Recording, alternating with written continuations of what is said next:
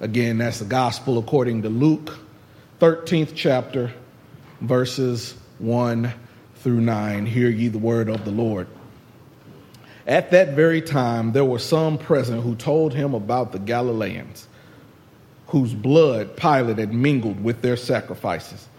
He asked them, "Do you think that because these Galileans suffered this way, that they were worse sinners than all the other Galileans?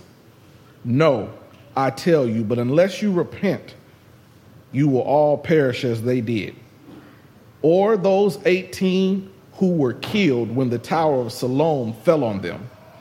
Do you think that they were worse offenders than all the others living in Jerusalem? No, I tell you, but unless you repent, you will all perish just as they did." Then he told this parable. A man had a fig tree planted in his vineyard, and he came looking for fruit and found none. So he said to the gardener, "See here, for 3 years I have come looking for fruit on this tree, and still I find none. Cut it down. Why should it be wasting the soil?" He replied, "Sir, let it alone for 1 more year, until I dig around it and put manure on it. If it bears fruit next year, well and good. But if not, you can cut it down." God's word for God's people, and God's people said amen. Amen. You may be seated. So, for those who may not know, I just got back into town last night. I had to provide the homegoing service for my aunt in Illinois. And yes, we had the service yesterday, and I came back today. While I was down there, I was dealing with quite a few things. My family is full of a lot of pastors and ministers, and it was a bit of a challenge, having to officiate the service and dealing with some of my other pastor family members. Just to put it plainly, I was dealing with a bunch of bad thinking. Bad thinking about my Aunt Titi, and bad thinking about how people were supposed to handle the situation. You had some people there, not just the pastors in my family or the pastors that were sent by other pastors in my family, just people in general thinking that Aunt Titi had died for some bad reason, that God had caused her death. And not only did God cause her death, that we as believers were not supposed to question anything or get angry about it, or we couldn't question God. This was his will that Aunt Titi died. Had to deal with a lot of bad thinking. This theology, this thought about stuff that God does things to people because they're bad. It's nothing new. That kind of thinking is not only prevalent in my family, but there are theologians and preachers all over the world that think this way. There were people who thought that there was something wrong with the people at Emmanuel AME Church in Charleston, South Carolina, figuring out that must have been the reason that they got shot, saying that they didn't have proper discernment or a right relationship with God. There were people that thought that when Hurricane Katrina hit New Orleans, that city was a cesspool of sin and God was giving judgment to them. There were people that thought that when Hurricane Ike hit here, like there was something wrong with Galveston in the Houston area, that God was punishing them for something or cleaning that out. They all think that God is looking down from above and, "Oh, you have sinned, so I'm going to bring calamity your way. Oh, you have sinned, so your family members got to die. Oh, you have sinned, so here comes a flood." They're thinking that God is the cause of all of these things. But they're not just the only people that thought that way. The people thought that in the text here that Jesus was talking to in the 13th chapter of the gospel according to Luke. They were telling him about these people in Galilee. And it says, it's very poetic. It says that there were some present who told him that the Galileans whose blood Pilate had mingled with their sacrifice. They kind of made it nice, but what actually happened is that these people were killed while they were performing a worship ritual. And so their blood got mixed with the sacrifice's blood because he came in and killed them. So they were thinking that. And to think that disaster happens and disaster is your fault is not new, because not only did the people think that about the Galileans, they thought that in Job. Job, it actually says around chapter 4, one of them says, who perishes while doing good? And then it also happens in not only Old Testament thinking, but in New Testament thinking, because I'm reminded of John 9, when they saw the man that had been blind since birth. And the disciples asked, who sinned, him or his parents? Because there were natural consequences, because there are natural consequences for natural actions, we tend to think that there must be supernatural consequences for natural actions. And so they thought about not only the Galileans getting their blood spilled while they were trying to perform a ritual of worship, but he also talks about the Tower of Siloam. Siloam was a pool area, that same pool that man that was born blind was in, and Jesus took the mud and put it on his eyes to worship.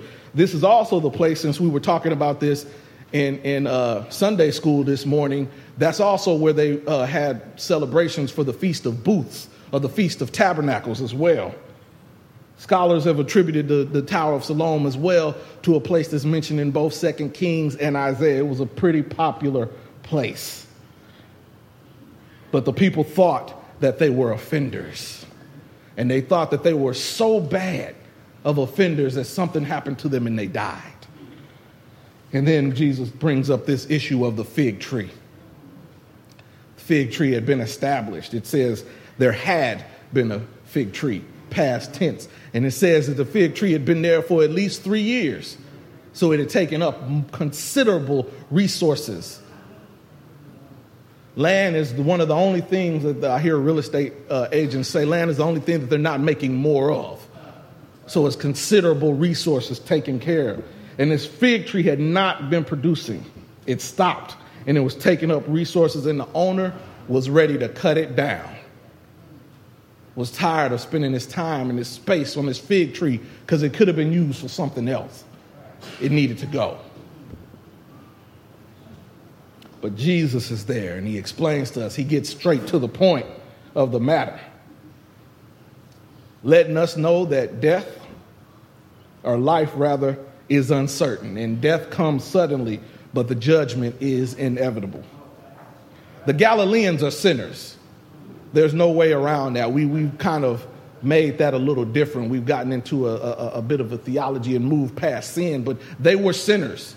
But they were no worse sinners than anybody else. The people who died at the Tower of Siloam were not worse than anybody else. All have sinned and have fallen short of the glory of God, but that doesn't make one sin bigger than the other. There's no space or special place for the Galileans because they did something that other people thought worse. It just happened. Sometimes bad things happen, and sometimes you don't get a way to explain what happened. And John the Baptist says earlier in the gospel, according to Luke, that the axe is at the root, ready to cut down any tree that does not produce fruit. But Jesus comes along with his parable and says to give the fig tree another year. Says to give the fig tree another chance. One more year. One more chance. You see, a vineyard was fertile soil.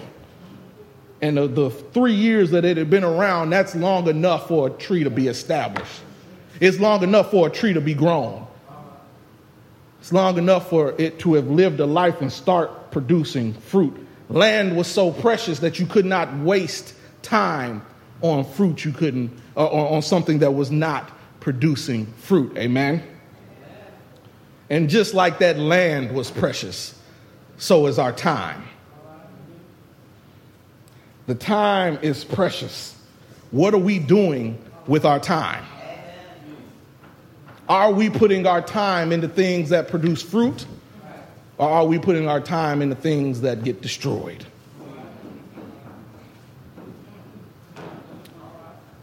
God is showing us patience.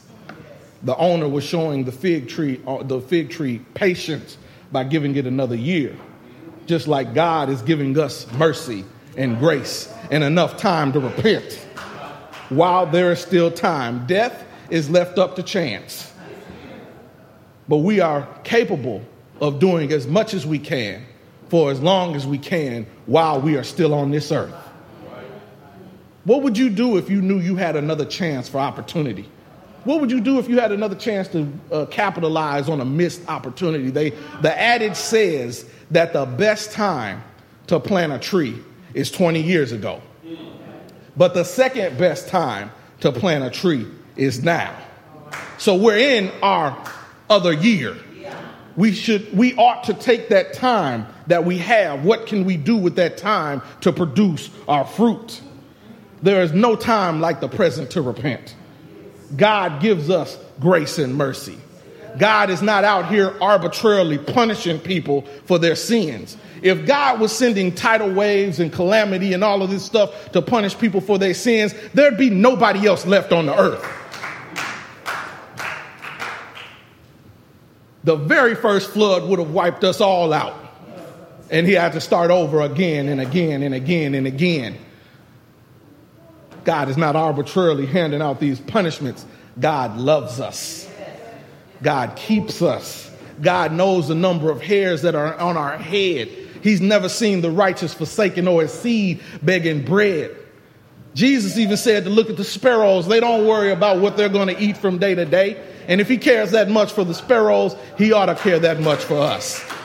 We can't go for this low-hanging fruit that thinks that people are being punished for actions that are up to chance. We ought to be better than that.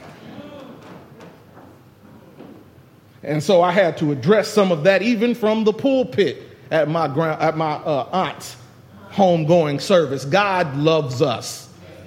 God can handle our questions. God can handle our attitude.